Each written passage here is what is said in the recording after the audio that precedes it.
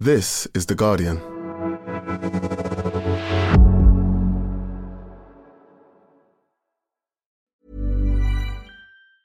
Normally, being a little extra can be a bit much. But when it comes to healthcare, it pays to be extra. And United Healthcare makes it easy with Health Protector Guard fixed indemnity insurance plans. Underwritten by Golden Rule Insurance Company, they supplement your primary plan, helping you manage out-of-pocket costs without the usual requirements and restrictions like deductibles and enrollment periods. So when it comes to covering your medical bills, you can feel good about being a little extra. Visit uh1.com to find the Health Protector Guard plan for you.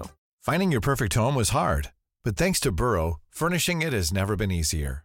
Burrow's easy-to-assemble modular sofas and sectionals are made from premium, durable materials, including stain and scratch-resistant fabrics. So they're not just comfortable and stylish, they're built to last.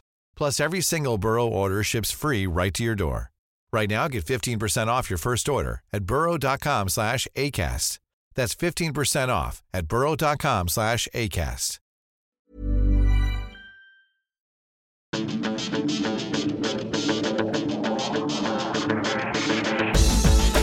Hello and welcome to The Guardian Football Weekly. How Chelsea would it be to be garbage all season and end up with 2 trophies? A really comfortable win at Villa Park, a place where teams until very recently lost all the time. Is it worth even trying to work out what this means? Apart from the fact that Poch has some good players and sometimes they will be good. We'll do the other replays. Forest need penalties to see off Bristol City while all the other championship games go to form. There's a Premier League preview. Which of the title chasers is most likely to drop points? City host Everton, Liverpool, Burnley, while Arsenal go to West Ham. So probably none of them. We've got the AFCON and Asian Cup semi-finals to run through. Did we see the Wilson scenario in all its glory? Also, is it worth flying across the world to watch 8 minutes of football at the Abbey? Jonathan Pearce in your local supermarket, and Football Weekly sampled in German rap. All that plus your questions, and that's today's Guardian Football Weekly.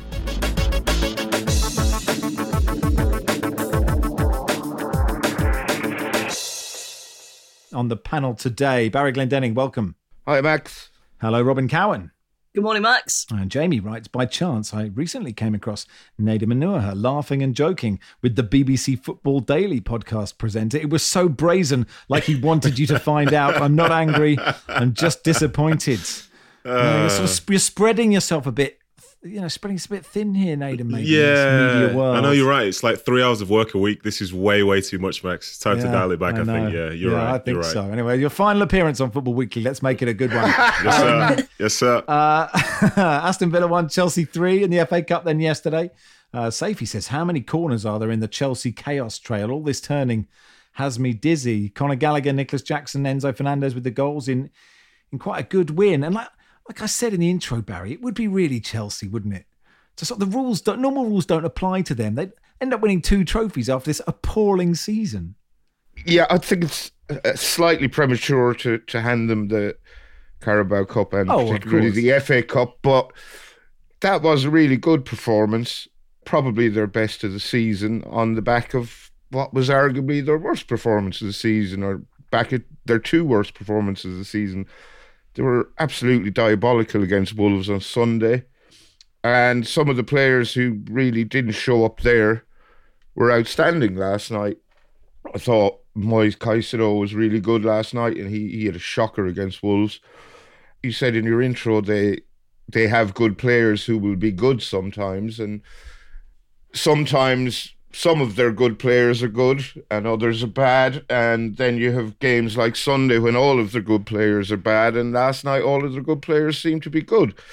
Aston Villa then, by contrast, outstanding against Sheffield United at the weekend. Admittedly, there's it's only Sheffield United caveat to that performance, but they've been really good at home all season, or most of the season, and Chelsea just didn't give them a look in last night, and the players you thought would inflict serious damage on Chelsea, and I really did think Villa would win this game comfortably, just weren't allowed to play their game. And I suppose that's a testament to Maurizio Pochettino's coaching ability, because we know he does have coaching ability, but he's been hiding it well. He has. Thus far this season. Yeah, I think it was you last season, Nadim, just saying, I think when Lampard was in charge of Chelsea, every time you look at the team sheet and go, well, they'll win this one. And so maybe it's just the law of averages. I find it really hard I was watching this going, wow, they're really good at this. Obviously. Yeah. Yeah, this is annoying actually because lo and behold, as a football expert that I am, I was wrong again about them this week. So I said that I've given up on them. I said that literally the day before the game, and then they go to Villa Park and win comfortably. So whatever I say, basically just think the opposite. But you see the moments, you see the talent that they have, and they are capable of winning any particular game. It's just that a lot of the time, they'll do something good for 5 minutes and something really bad for 10. But it's the potential that they do have. They have a level of belief. And as Barry was saying, like Caicedo doing well after doing badly at the weekend, that's the way I'd expect good players to be. I don't expect them to have continuous bad games back to back to back and so on. So that was a tough game for them in theory. But I think most people are quite happy to write Chelsea off wherever they go, especially against a team who we see has got a good home record. But fair play to Chelsea, they got the job done. And is it going to happen again like 2 years ago where they just play Liverpool in both cup finals? Is this it? Is this the thing and there's not going to be a single goal in either again? Both going to penalties and all this stuff. I can see it happening already, Max. Yeah, it could. Enzo's free kick was glorious, Robin. The celebration it was normally when they lift a shirt up, it's because they're lifting the shirt up of someone else who's had like a terrible tragedy or like has been really had a bad injury. And Enzo was doing it for himself. And I'm like, you're still alive, mate. Well, was the tragedy such a shit game at the weekend? It was pretty OTT. But I think I don't know, there probably is a thing for him. Like, just to remind people, I've won the World Cup, and, I'm pretty good. And I've got quite a lot of criticism, probably some of it justified. So, yeah, I mean, I found this fascinating because I was at the Chelsea Wolves game at the weekend, and the turnaround is just unbelievable. But the big thing coming out of that was that they're just so fragile. So when just stuff started to turn against Wolves, they took the lead, they just melted. Whereas this, obviously the performance level was a lot better, but the sort of adversity wasn't there, and they kept on going and going, to their credit. But I did feel, so, obviously Villa got one back, right at the end, and they were pushing. Thought Chelsea were defending very well, though, actually, unlike they did against Wolves. And I did feel like maybe if that game had lasted a little bit longer, we could have seen a little bit more crumbling. Right, Max, I'm sorry to take your time here. Just three things because it's all running through my mind. The first one with Thiago Silva's wife sending out the tweet. Was she trying to say to Pochettino to get her husband out of the team so they could win? That's part one. If she was, she is a genius. She's a genius, yeah.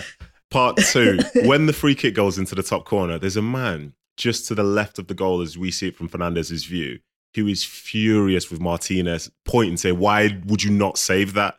Mate, it's in the top corner. Part three, I think we should lobby then. If an attacker can score a goal and lift their shirt up, I think a defender should be able to make a tackle, take their shirt off and just point it to the crowd, say, hey, look at me. Look what I did. Look how great I am. Get some of those iconic moments back. The greatest example of part two is a Barnsley fan at Loftus Road when Trevor Sinclair scores that overhead kick. Really like standing up and like in absolute fury as if someone... Just one of the team. Just should have stopped that. Just do it. Yeah. Just deal with it. It's so easy, isn't it? Yeah. Thiago Silva's wife did send another message saying, I'm sorry that my personal outburst as a passionate Chelsea fan has caused such an impact. I'm passionate about the team. I thrive on victories and I'm saddened by defeats. We all want the same thing, a winning team. Come on, Chelsea. Can I ask you, someone as Mrs. Russian would have literally no interest. As long as I don't get sacked, she doesn't really care if we have any listeners or not. She probably wouldn't really care that much if I was sacked. Like, did Mrs. Anuha in your career, like, was she passionate? Passionate City fan, QPR fan, Sunderland fan? She's very passionate about me doing well and being in a good situation because she sees how it affects the day-to-day life that you have. Sure. You know what I mean? Yeah. It's like whether or not you're going to have to try and move to a new place every season because you're getting booted around and so on. But she's not getting involved like that. Let's call it what it is. It's the easiest thing in the world to not write something on Twitter about your husband's employer. The easiest thing in the world. So then if you're doing it, like, were you expecting nobody to respond? I would take it. She's got more than maybe one follower on there. So, yeah, it's not for me. I don't think it's for many people. But apparently, I think she used to do this when she was in Paris as well. So, I don't know. It is one of those things, I guess. Bell Silva's tweet, I don't know if it's what led to Thiago Silva being dropped for this game, but I know it would interest the Chelsea The average age of the starting lineup was just under 23, and then when he was brought on late in the game, it probably rose to about 33.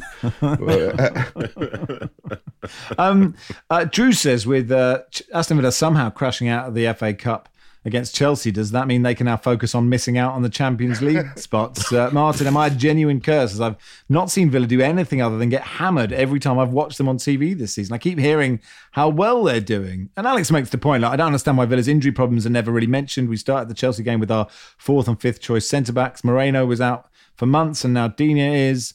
Am I surprised our high line now is not working? No. Ramsey was out for months, as is Buendia. I mean, this is not a disaster for Villa. They've still got Europe. They've still got top four to play for. And actually, Robin, like, the Conference League is their best bet. This is a team that do not routinely win trophies, and they should win that. Well, that's the thing. I think that was this meant a lot more to Chelsea, because they basically got no chance of finishing probably in any European spot. They are so mid-table. They're 11th. So actually, this did mean more. Maybe that reflected the performance levels. I don't think Villa were bad, but yeah, they have a real chance. I feel they have a real chance of finishing the top 4. They really do. And as you say, winning the Conference Leagues. Yeah. So I agree. I'm not sure. Obviously, you want to win. They want to keep this fortress tag up, which is slightly waning a little bit. But no, I think it's still going to be a brilliant season, even if they do tail off a bit, which they might do. As I say, yeah, I'd back them. I mean, Unai Emery will win a European trophy, whether he's in it or not. He just does somehow. He'll get his hands on it. How does the placing go for Europe? Say if we assume that, say, the Premier League doesn't get the 5th place Champions League spot, so the Carabao Cup, that will go down a position, won't it? That European place, and that'll be for the Europa League. So that takes it. So that's 6, isn't it?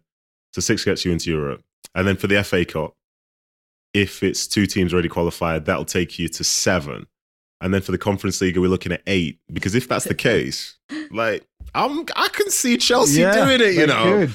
Good. Chelsea are in Europe next year. Maybe Everton will sneak in there. Literally, anything is possible. Anything is possible. Yeah. Just go back briefly to the Fernandes free kick. Am I alone in thinking Tielemans didn't actually commit the foul? It was just a complete air kick by Fernandes and hit with such venom that he knocked himself over. The momentum. I think it looked soft.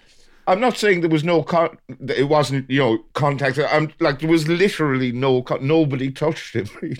Yeah.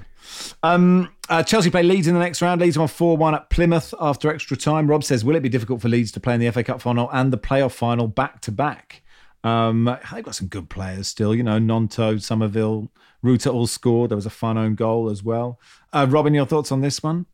Yeah, mainly the weather. It was just beautiful, driving, sideways rain. And yeah, when it goes to extra time, probably everyone's going, oh, for God's sake. Yeah. I mean, Leeds fans had a 600-mile round trip for that, and they brought a big crowd to the game, to Home Park. And I think Plymouth had 7 or 8 players out injured, and Leeds basically won it with the players they brought off the bench. They were able to bring on Archie Gray, Bamford, Jorginho, Somerville, and Joe Gelhardt, and Plymouth just couldn't match them for that kind of quality.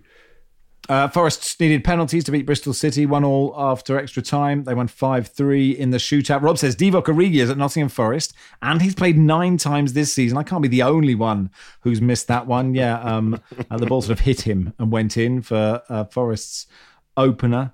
There was one great block on the line from Nuno Tavares in this game. I'm not sure how Nahki Wells failed to score there. It was like he was literally on the line when he met the cross, and Tavares kept it out.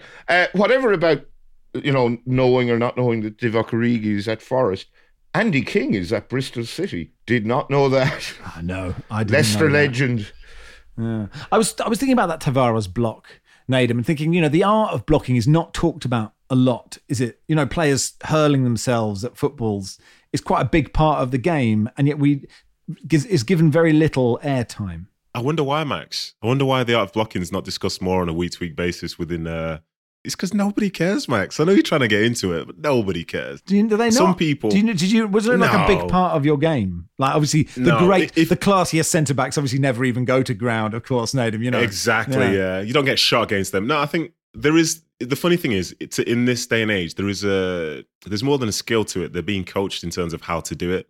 In terms of the way they position their bodies, not just the one where you go out full speed and lunge out and hope for the best, but like literal elements in terms of how they put their legs down, which side of the goal they'll try and cover and all this. But again, if you had 5 minutes worth of clips of people blocking shots or 5 minutes worth of like worldy goals, which way are you going to go? You know what I mean? Oh, look how good that block was. Hit him right on the backside. Well, I was quite interested in that they're taught to block in different ways. I found that. Yeah, but that's because you're like a footballing pervert, though. So you know what I mean. Most people don't really care about that. That's the difference, man. I think it's a bit harsh, isn't it? Well, I consider it a compliment because I'm similar to you. Okay. But yeah, that's fine. Forest host Manchester United in the next round. Coventry City beat Sheffield Wednesday 4-1. 3 goals in 8 minutes in the second half. Callum O'Hare and Casey Palmer look like very good footballers, don't they? Mark Robbins continue to do a brilliant job. They host Maidstone. Southampton beat Watford 3-0. A brilliant goal by Sekou Mara in this one. And they're on a brilliant run in the league, second in the Championship. Have caught up with Ipswich Town. 24 unbeaten. 24 games in all competitions. Yeah. It's impressive, isn't it? The other games in the FA Cup, Blackburn, Newcastle, Wolves, Brighton, Bournemouth, Leicester, Luton, Man City, 5th round play midweek at the end of Feb. That's not on, is it? It's not how football should be, a midweek FA Cup 5th round, but we will cover it, of course, when it comes around. That'll do for part 1. At part 2, we'll do a Premier League preview. Finding your perfect home was hard, but thanks to Burrow, furnishing it has never been easier. Burrow's easy-to-assemble modular sofas and sectionals are made from premium, durable materials, including stain and scratch-resistant fabrics. So they're not just comfortable and stylish, they're built to last. Plus, every single Burrow order ships free right to your door. Right now, get 15% off your first order at burrow.com/ACAST. That's 15% off at burrow.com/ACAST.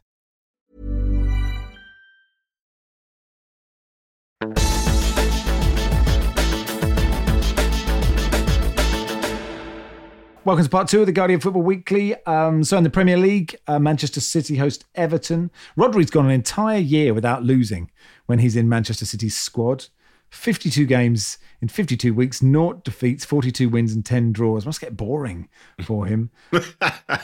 We didn't talk a lot, Nadim, after the Brentford game because we were doing an AFCON pod, but it's looking a bit ominous. Yes. It's looking quite ominous. I mean, I know you're happy about it, but it's sort of boring for everyone else. But it is. I'm neutral, Max. I'm neutral. Of course you are. But it is. It is looking ominous. Do you think? Yes and no. They've still got some big games ahead of them, and in some tough places. One of them being the fact that they've got to go over to Anfield, and you add in the fact that in weeks to come they've got to add more games and shuffle things around because of, say, Champions League runs and such if they win the next round. But yeah, they're looking good. And I think as you look to their bench in recent weeks, players are back in now. So Guardiola has the full array of players available to try and have the options to go approach any game the way that he wants. Like they start the last game, like Doku and Grealish on the bench. They have other players who can come in and make a difference, whether it's at the back with Stones coming into midfield or Akanji coming back in. They do have that variability. But I've got to say, special shout out to that Brentford goal against City. I think that's the worst goal I've ever seen Guardiola concede. The worst goal I've ever seen.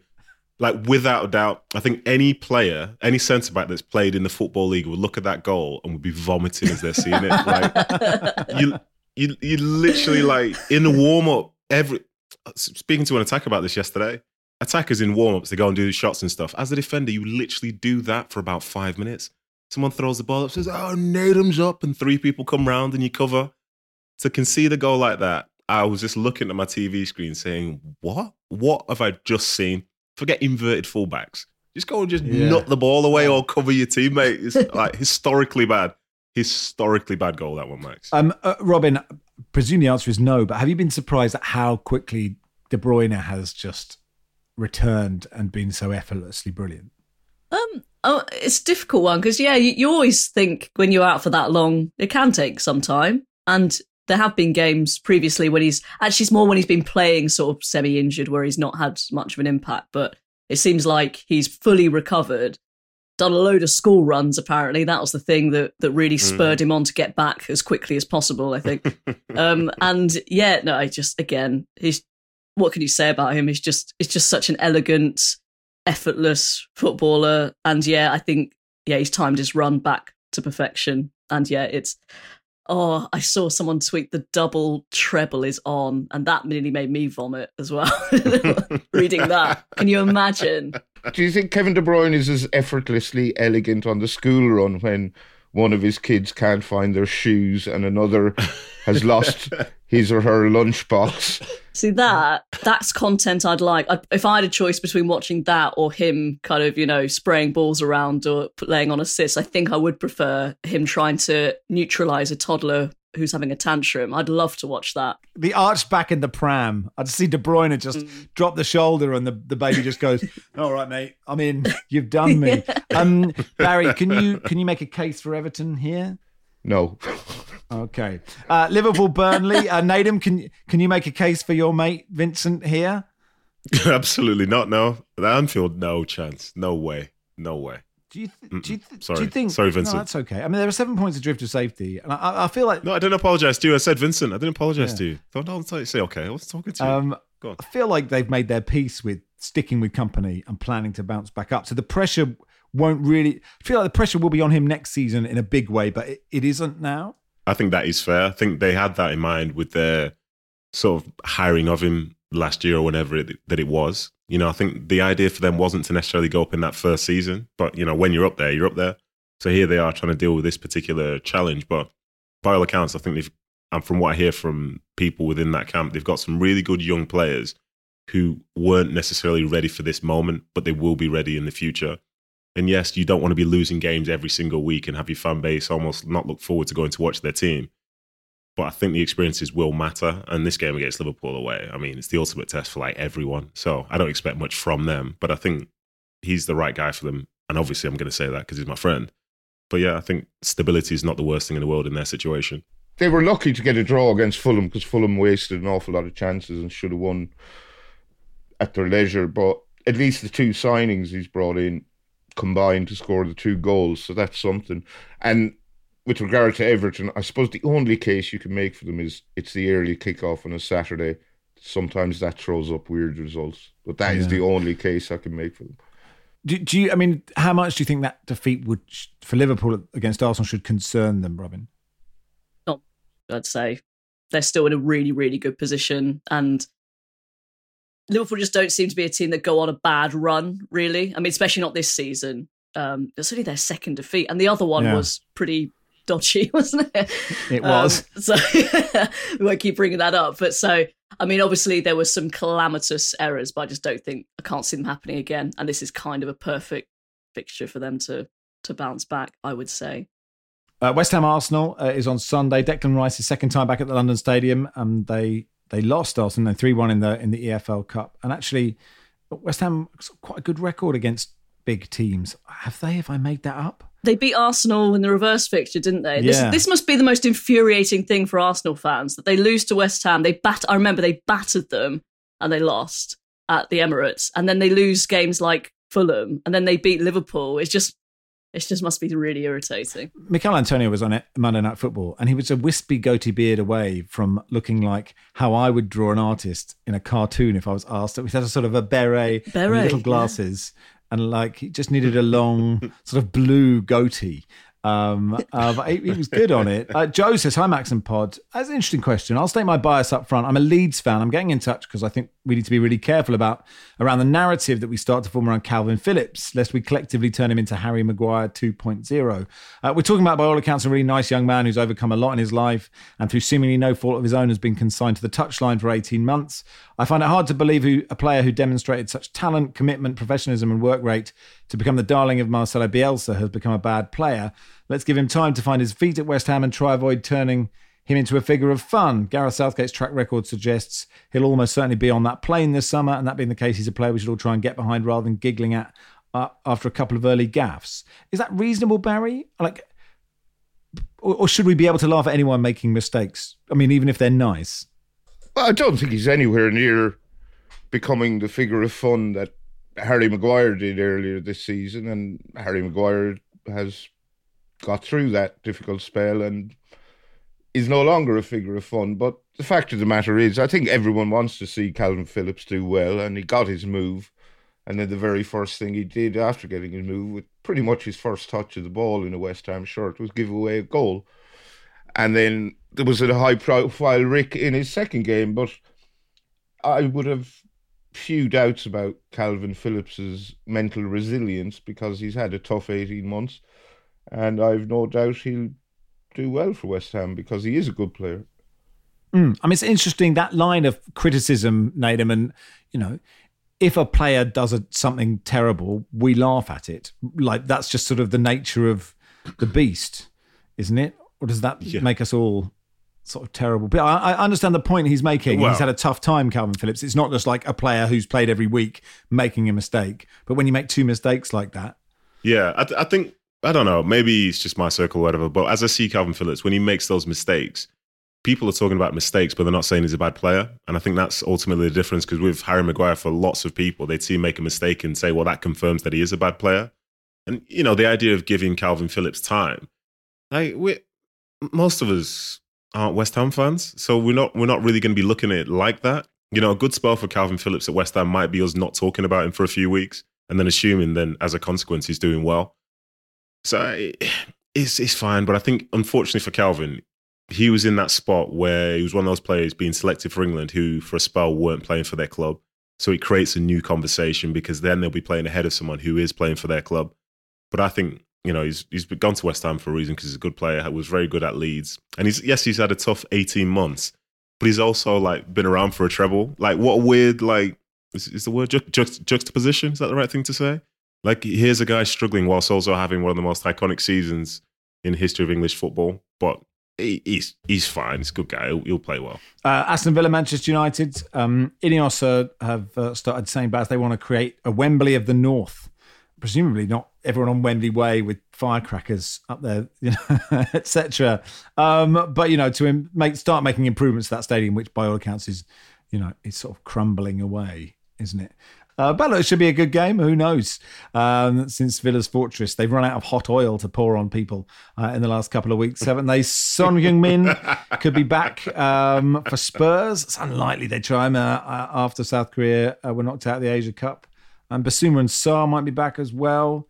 But Brighton hammered Spurs in the reverse fixture of this one, Baz, didn't they?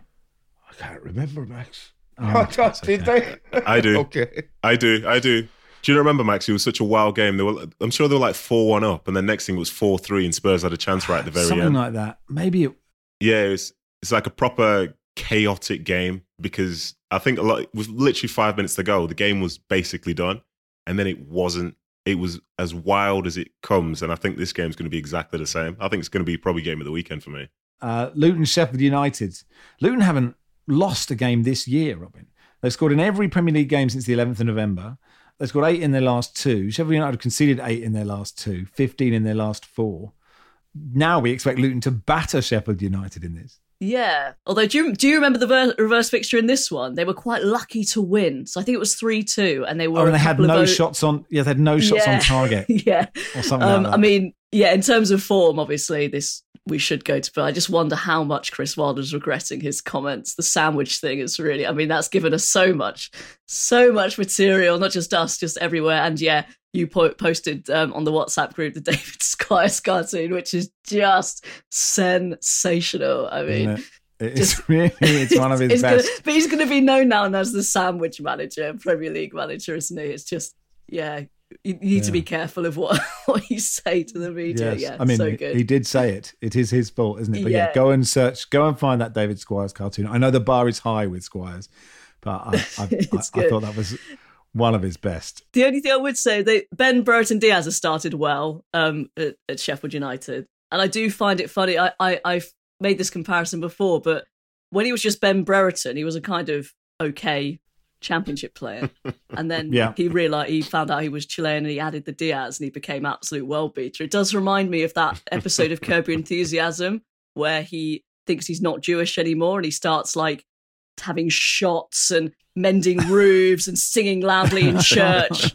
It just really reminds me of that. It's the real life Sam Allardyce, exactly. Isn't it? You know, who knows what might have happened. Wolves, Brentford, Baz. Wolves 4 points off Europe. Brentford 3 points and 3 places off the relegation zone. I am astonished that Brentford are below Crystal Palace. Given like the narrative, given everything I've said about Palace, I can't believe Brentford are below Palace. Yeah, and there seems to be a general assumption that it'll be fine. And I subscribe to that assumption. I think they will be fine now that Ivan Toney is back. But, they need to, they're looking over their shoulders rather than up the table. And 3 as long points. as that's 3 points away from relegation zone. Yeah. I mean, Luton could overtake them. I think Sheffield United and Burnley are absolutely doomed. So who's left? I think Brentford are probably better than Everton. They're probably better than Luton. And they should be better than Crystal Palace, but they clearly aren't. And that is a concern. I suppose the point is, Nathan, that Luton's renaissance has made what was going to be a really drab end of the season for a lot of teams, or for a lot of neutrals at least, watching the relegation dogfight, totally fascinating. Yes, it has. And I didn't see it early in the season. I didn't see it. I saw some of the games at home. It was like, so close. They did so well against this side. But then when they go into like St. James's Park and scoring 4 goals and they go in anywhere and feeling confident, they've got a style of play which is effective right now in this moment. So yeah, they're good. And I'm sure Everton won't be happy with that. I'm sure Forest won't be happy with that. Brentford won't be happy with that. Because as you said, this should have been cut and dry, but instead we're not in that position. And you wonder, is this who they are, or is this them on a hot streak? Like, does this burn out or will it continue? I think that will sort of decide their fate as such, because like you said, like Robin said, like Brentford are only 3 points clear of relegation zone. But can the teams behind them continue to keep getting points? That is the question, isn't it? I just think the fact that Luton did start so badly and now they've sort of found their rhythm and turned it around pretty consistently. I feel that's a good sign for them, I would say. Like they seem to have found their feet now. Yeah, like the phrase is like they've learnt the league. I mean, is that something you do? Like, do you learn the league? Surely like leagues, like teams are good and you play against them. Do you know what? I think you do learn the league, but there's being able to sort of like maximize your potential within it as well. I think Luton have a style of play which is obviously beyond the basic nature than a lot of us perceive them to be at the start of the season, because they do score some good goals, move the ball well. But their style in terms of the people at the back, the way they say like Doughty's flying up the wings and so on, Barkley in midfield alongside Lokonga looking further up the field, they have a threat. They can move the ball, but they're solid, but they have the ability to break and have quality in key areas as well. And they're super competitive. That's the thing. I think other sides, say Sheffield United, obviously they're struggling with their mix, and so are Burnley at this moment in time, but maybe it's just because of the profile of play they have at this moment. Let's not say that one player is better than the other, but in the same way Burnley were better than Luton in the Championship, Luton are better at Burnley in the Premier League because of, say, the way that they sort of operate, I think. And the way that opposition teams are used to playing teams that play like Burnley, but who are better than Burnley, I guess. Forest, Newcastle, Fulham, Bournemouth, Palace, Chelsea's on Monday night. Before we end part 2 regarding us asking you to give us all of your money, Julia said the prospect of literally powering Barry, promised by Max in his request for financial support of The Guardian, has finally driven me to contribute. Forget groundbreaking, vital journalism. It was securing the future of commentary on Ethan Pinnock, the tightness of Mikel Arteta's trousers, and anything that gives Max a chance to say early doors that pushed me from mere registration to donation. Do I say that a lot? I feel like I don't say that very often, but maybe I do. Love the pod. In case you're wondering, my dream team is Barry, Nicky, Lars and Philippe. Sorry to Nadem and Robin. Wilson having proven to just be a little too pedantic after many years of listening. A little. Anyway, again, if you'd like to support us, just click the link in the description and that'll do for part 2. Part 3, we'll do AFCON and the Asian Cup. Every fan knows the right player in the right position can be a game changer. Put LifeLock between your identity and identity thieves to monitor and alert you to threats you could miss. Plus, with a U.S.-based restoration specialist on your team, you won't have to face drained accounts, fraudulent loans, or other losses from identity theft alone. All backed by the LifeLock $1 Million Protection Package. Change the game on identity theft. Save up to 25% your first year at LifeLock.com/aware.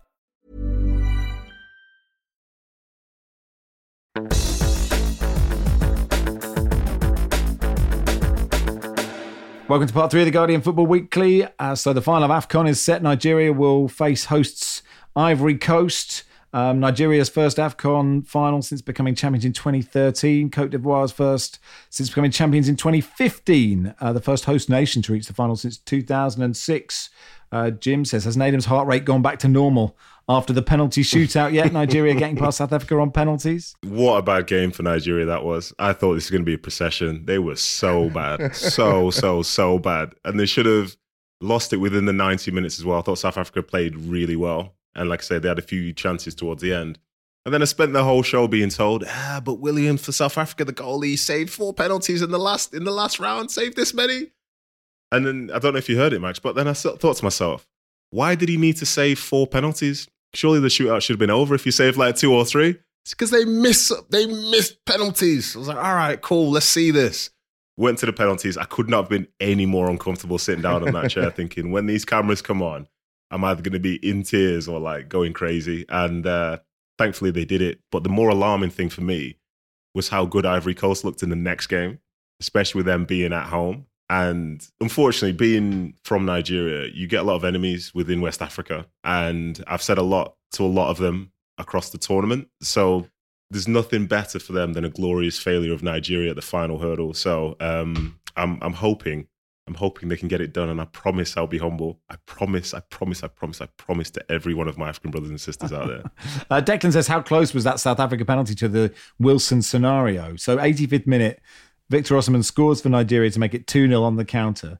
But a South African player was adjudged to have been fouled in the box at the other end. So VAR took it all the way back and gave a penalty to South Africa. It was actually in the 85th minute. It wasn't taken until the 90th minute because of how long VAR took. I've been in touch with Wilson. The Wilson scenario, which was really early on in VAR, was an accidental handball in your own box, belting it clear, and a forward scoring with the next touch. This was when the handball rule was slightly different. So the handball only becomes an offence because in the immediate build-up to the goal, so you concede a penalty because of that handball, whereas if your striker had missed, it wouldn't have been a handball. That is the exact Wilson scenario. I guess you wonder, Barry, would VAR have awarded a penalty if Nigeria hadn't scored? I don't even know they'd have looked at it. Maybe they would have done. Well, I don't know is the answer to that question. I was watching this as it unfolded, and it never even crossed my mind that I just saw, they've disallowed the goal, and I saw the reason why, but it didn't cross my mind, they're going to get a penalty for that, until the ref awarded the penalty. And I just felt like a bit of an idiot, to be honest. Yes, but I love the idea of the defender, like someone realising and trying to yell to Ademola Lookman to stop running, like stop going toward whatever you do, just don't do that. I mean, I don't know how you felt as a Nigeria fan, Nedum. How do you, as that 5 minutes, as that proceeded? So I was watching it like quite intently, to be honest, and I saw something happen, but I was like, I think that's outside the box, and let the game go on. And then obviously they scored, so I'm doing a stupid celebration. And then there's the pause, and I'm just like saying to the galleries, was that inside? Was that outside? Was that inside? Was that outside?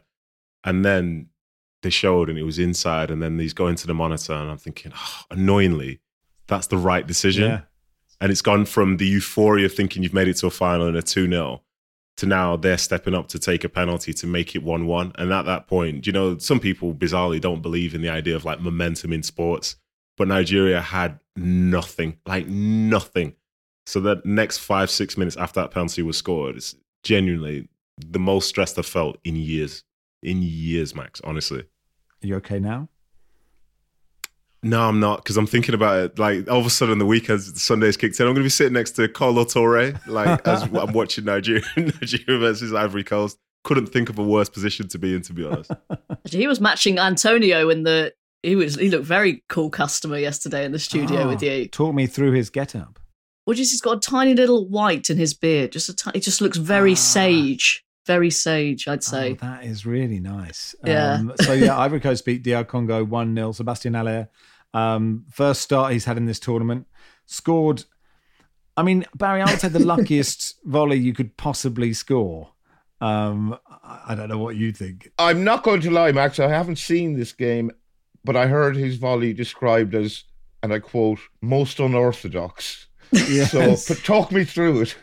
I'd say he just stuck a leg out, didn't he? And then it was like when so it went right into the ground and then bounced up, and the goalkeeper, it's like you're going to fall over. He's going, whoa! Yeah, and it just yeah. dropped right over his head. So it was, if he meant it, it's the greatest volley of all time. Because it was like completely unstoppable, but there's no way he did it. I mean, actually, Nadim, he should have had about 5 in this game, shouldn't he? Yeah, he should have. Yeah, he's had far better opportunities than that. But must be such a nice feeling for him. And it's one of those stupid things within football. As I saw it first time, I thought, that's just a ridiculous goal. Like, that should never go in. But the goalie's like 3 yards off his line. Haller's struck the volley from like 12 yards out. And at the position of the goalie, 3 yards out, the ball must have been about 10 feet in the air, if not higher. Yeah, physics shouldn't allow it. That shouldn't happen after somebody. Yeah, it literally just dips under the crossbar just before it went in. Like, the goalie would be thinking, he's getting so much grief. He's so unfortunate, and it's just a wild finish. But he did. Haller, first start in the tournament, did enough. Which question is, will he start in the final? That is the question. NHS manager has been in touch. To say 2 Irish players have played for African sides in AFCON. We were asking this question on Tuesday. Ayman Zayed and Ayman Ben Mohamed. Ayman made it to a qualifier for AFCON, never actually played in the 2012 AFCON. Ayman plays for Tunisia, was called up for Tunisia while playing in the League of Ireland. Thank you so much for getting in touch. So the final, 8 o'clock on Sunday, British time, and I think Cote d'Ivoire time. I think it's the same time zone, isn't it? In the Asian Cup, Jordan beats South Korea 2-0 as a disappointment for Heung-min Son. Bittersweet happiness for Tottenham fans that he's back. Totally deserved. Jordan were much the better side in this. Yassan Al-Naimat with a little dink, and Musa Al-Tamari scored a brilliant goal for their victory. Kieran says, how are Qatar going for 2 in a row in the Asian Cup, but couldn't hit a barn door in the World Cup? Yeah, they beat Iran 3-2. It was a pretty good game. Afif scored a belter for Qatar's second. Rory got in touch to say, watch the penalty Iran got today. They got one of the most ridiculous handballs, one of those handballs, and no one seemed to bat an eyelid, and I was just utterly furious about it. But Qatar took the lead, and then down to 10 men, Iran. In the 13th minute of injury time, Jahan Bash, a handbag, hit the inside of the post, but not enough. So Qatar go through, and that is Saturday, 3 o'clock UK time. Alan says, I hope Max enjoyed all 9 minutes of the first ever Elias Kachunga derby of the season on Tuesday. With Bolton's fixture congestion, can we just get Max or one half of Groove Armada to play Vernon Kay on FIFA? Winner takes all. Yes, this is the Cambridge Bolton game, abandoned because of incredible weather after 8 or 9 minutes. One Bolton fan had flown in from China. Well, he'd flown back from China to the UK for 2 weeks and happened to go to this game. I don't think he'd actually just flown literally from China to the Abbey Stadium, to Marshall's Airport down the road to go and watch this.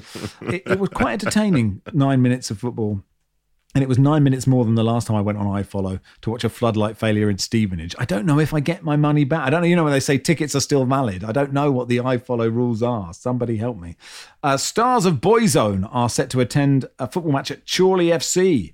Amid rumours the group are eyeing a bid to buy shares in the club. Chorley said it was part of discussions that could see the Irish musicians become the face of the club. You put this in the WhatsApp group, Robin. It's an exciting moment for Chorley. What does that mean? What does that mean, that they're the face of the club? I mean, does it mean they on the badge? You have, or did Chorley run out to Love Me for a Reason? Is that Boyzone or is it Westlife? I don't know. I think that's Westlife. Was it? No, I think that's Boyzone. I mean, they're very, very interchangeable. I mean, I could tell my Westlife Flying Without Wings anecdote about getting thrown out of a bar in Sicily by one of Westlife. What? And being shown a red card. Have I not told you this, Robin? I'm just definitely told it on the pod. I was in a bar in Sicily, and I think it was Nicky from Westlife was in it. And they had printed out the lyrics to Flying Without Wings for everybody in the bar. And everyone was singing it, and they had some of those Irish drums and whatnot. And I was absolutely obliterated and probably being a dickhead. I mean, it was a long time ago. And he got out of his wallet. He had a yellow and red card in his wallet, and he took out a red card and he showed it to me. And dutifully, I decided it was time to leave the bar, and I left. So it worked. No complaints about that one, Rushton. No. Hot take, Max. I reckon you've got a more recognisable voice than him.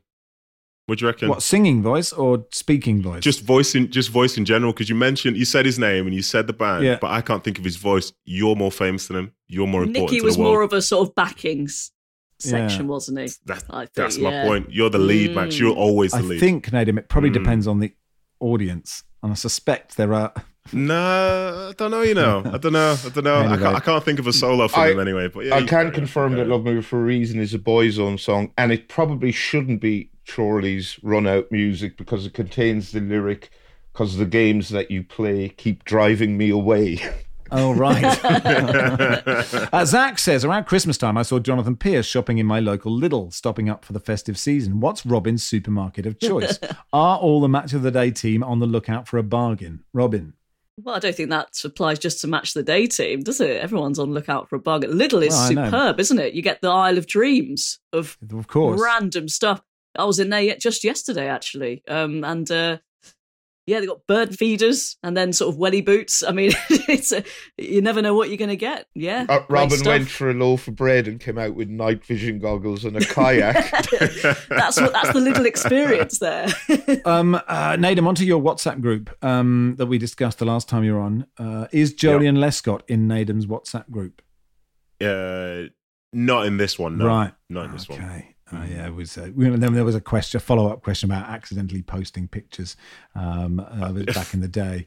And actually, do you know what? I interviewed Joleon Lescott about that once, and he said it was an accident, and I obviously didn't believe him. But my phone has got a bit wrong, and it's really tragic. Like, I'm walking around, it's just making noises, or I've logged into something, or I'm like the torch is on, like an old man. So I actually can see it's possible. I'm not one to. Obviously he's my friend, so I will be biased. But when he explained it recently, I could see the plausibility. I could see it. Like what he said kind of made sense. So I'm gonna ride with my guy and say, yeah, he did it by accident. Yes, that's the one. Ben says, hi chaps, long time listener, first time emailer, no time consumer of the pod during invasive medical procedures. I always enjoy when Nadim's on. He seems like a thoroughly nice chap. I used to work with a guy around 16 years ago who said he was friends with Nadim, and he said that Nadim bought him an Xbox. I get the general vibe that this is the kind of thing Nadim would do, so it'd be good to know if it indeed happened. And he's as good an egg as he seems. If it helps jog his memory, the Xbox recipient in question was Very Ginger. Not that that's a bad thing. Very Ginger? Did you buy... But we can't give his name. He's just called Very Ginger. Is that his name? First name Very, second name Ginger. What was it, Dave Kitson? Did you buy Dave Kitson an Xbox? No, I didn't. Gordon Strachan? 16 years ago. Do you know what? It's possible. It's possible, but without a name, I can't be confirming that type of stuff. Is that something you do routinely then? Yes, it's what you do for leverage. You buy people an Xbox and people say you're a nice guy. See, play the long game. But you see, like, it does suggest that you've bought many Xboxes for people. Because if I'd bought someone an Xbox, I would know I bought them an Xbox. In fact, I once sent my brother-in-law a PlayStation because I didn't want it, and he is a gamer. And I vividly remember this is the only time that I have delivered a games console to somebody. Yeah, I know what you're saying, but we're at the end point with the story of saying that I bought someone an Xbox, but the lead into that could explain how it ended up happening. Right. And it might be a bit more reasonable, if you know what I mean. So it's not to say I'm not going to rule it out completely, but it's something that I definitely could have done. Yes, because I'm a good egg. Were you being blackmailed? Is that what you're saying? We'll talk after the pod, Max, yeah. Emil says, Dear Max, Barry and the gang, like so many others, I'm not only a long-time listener, but also found myself really needing the podcast in these last turbulent years. It gave me peace and refuge to listen to you lot. When my own life seemed to not offer much, I found your podcast to be the one coping strategy that would help when all else failed. Aside of my fascination for football, I'm a musician by the name of Fellowsoft. For my latest record, which was released digitally and on vinyl on the 26th of January, I made a song about coping strategies entitled Football Weekly. I'd love you to listen, and if you want a record, let me know. If you want to play it on the podcast, I'll forward the file, and he has done. So thank you, and we'll play out with a bit of it. It samples the theme at the start, and then it is a rap in German, so my A-level German is, it's not as good as it used to be. But I got a few of the words, but I did understand the words football and podcast, amongst other things. But yeah, well, thanks so much for sending it in, and we'll play out with it. And that'll do for today. Thank you, Nadim. Thank you very much. Thanks, Baz. Thanks, Max. Thanks, Robin. Cheers, Matt. Football Weekly is produced by Silas Gray, and our executive producer is Christian Bennett. Yeah. schon ein bisschen hektisch, so ein Leben in der Postmoderne. Der Flyer in der Post sagt, ich soll Polnisch lernen. Das Prospekt daneben verkauft Box und Fernseher. Mein Konto sagt, ich soll gefälligst noch mehr werkeln.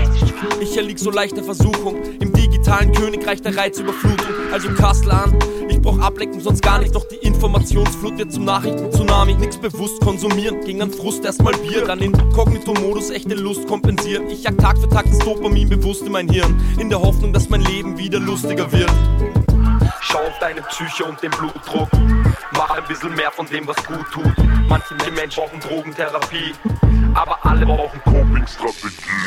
Die einen gehen joggen, staut sich Wut an. Die anderen brauchen Wodka in der Blutbahn.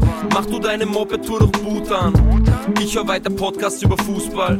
Die einen gehen joggen, staut sich Wut an. Die anderen brauchen Wodka in der Blutbahn. Mach du deine Moped-Tour durch Bhutan. Ich hör weiter Podcasts über Fußball.